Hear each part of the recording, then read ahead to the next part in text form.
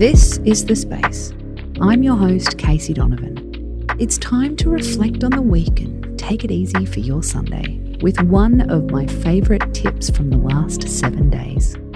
So, relax, get comfy, and let's do this.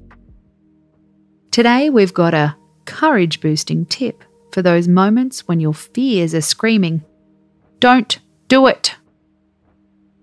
This trick comes from free climber Alex Honnold. You might remember him from that Netflix doco when he climbed, without ropes, to the top of El Capitan.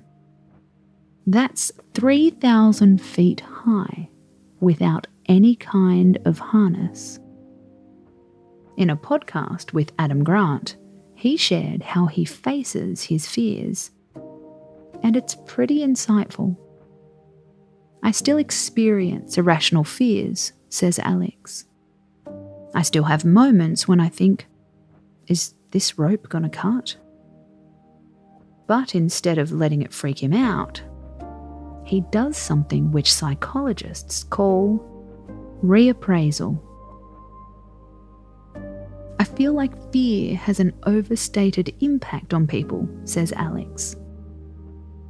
"Why don't people treat fear in the same way they treat hunger?" Your body is just giving you information. When people experience hunger, it's your body telling you it needs nourishment. Most people don't drop what they're doing immediately. They set that feeling aside and eat lunch when it's convenient.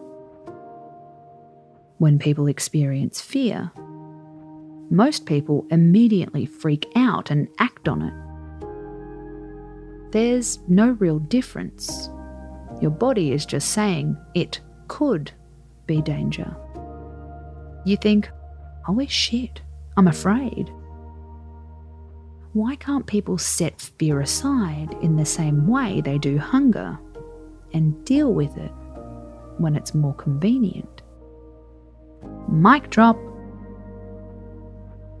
Think about that thing you fear in your life, that speaking gig, that job interview, how you feel when you get on a surfboard. Imagine if you could treat that emotion just like hunger.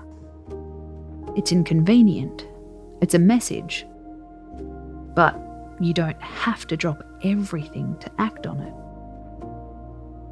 Try this mindset flip the next time you feel fearful. It's just hunger. My body is just sending me a message. I can choose how and when to react to it. Just don't go free climbing any mountains. We didn't tell you to do that. I'm Casey Donovan, and this is The Space. Thanks for taking the time to learn about this mindfulness stuff. It's cool to have you here. See you tomorrow. Space out.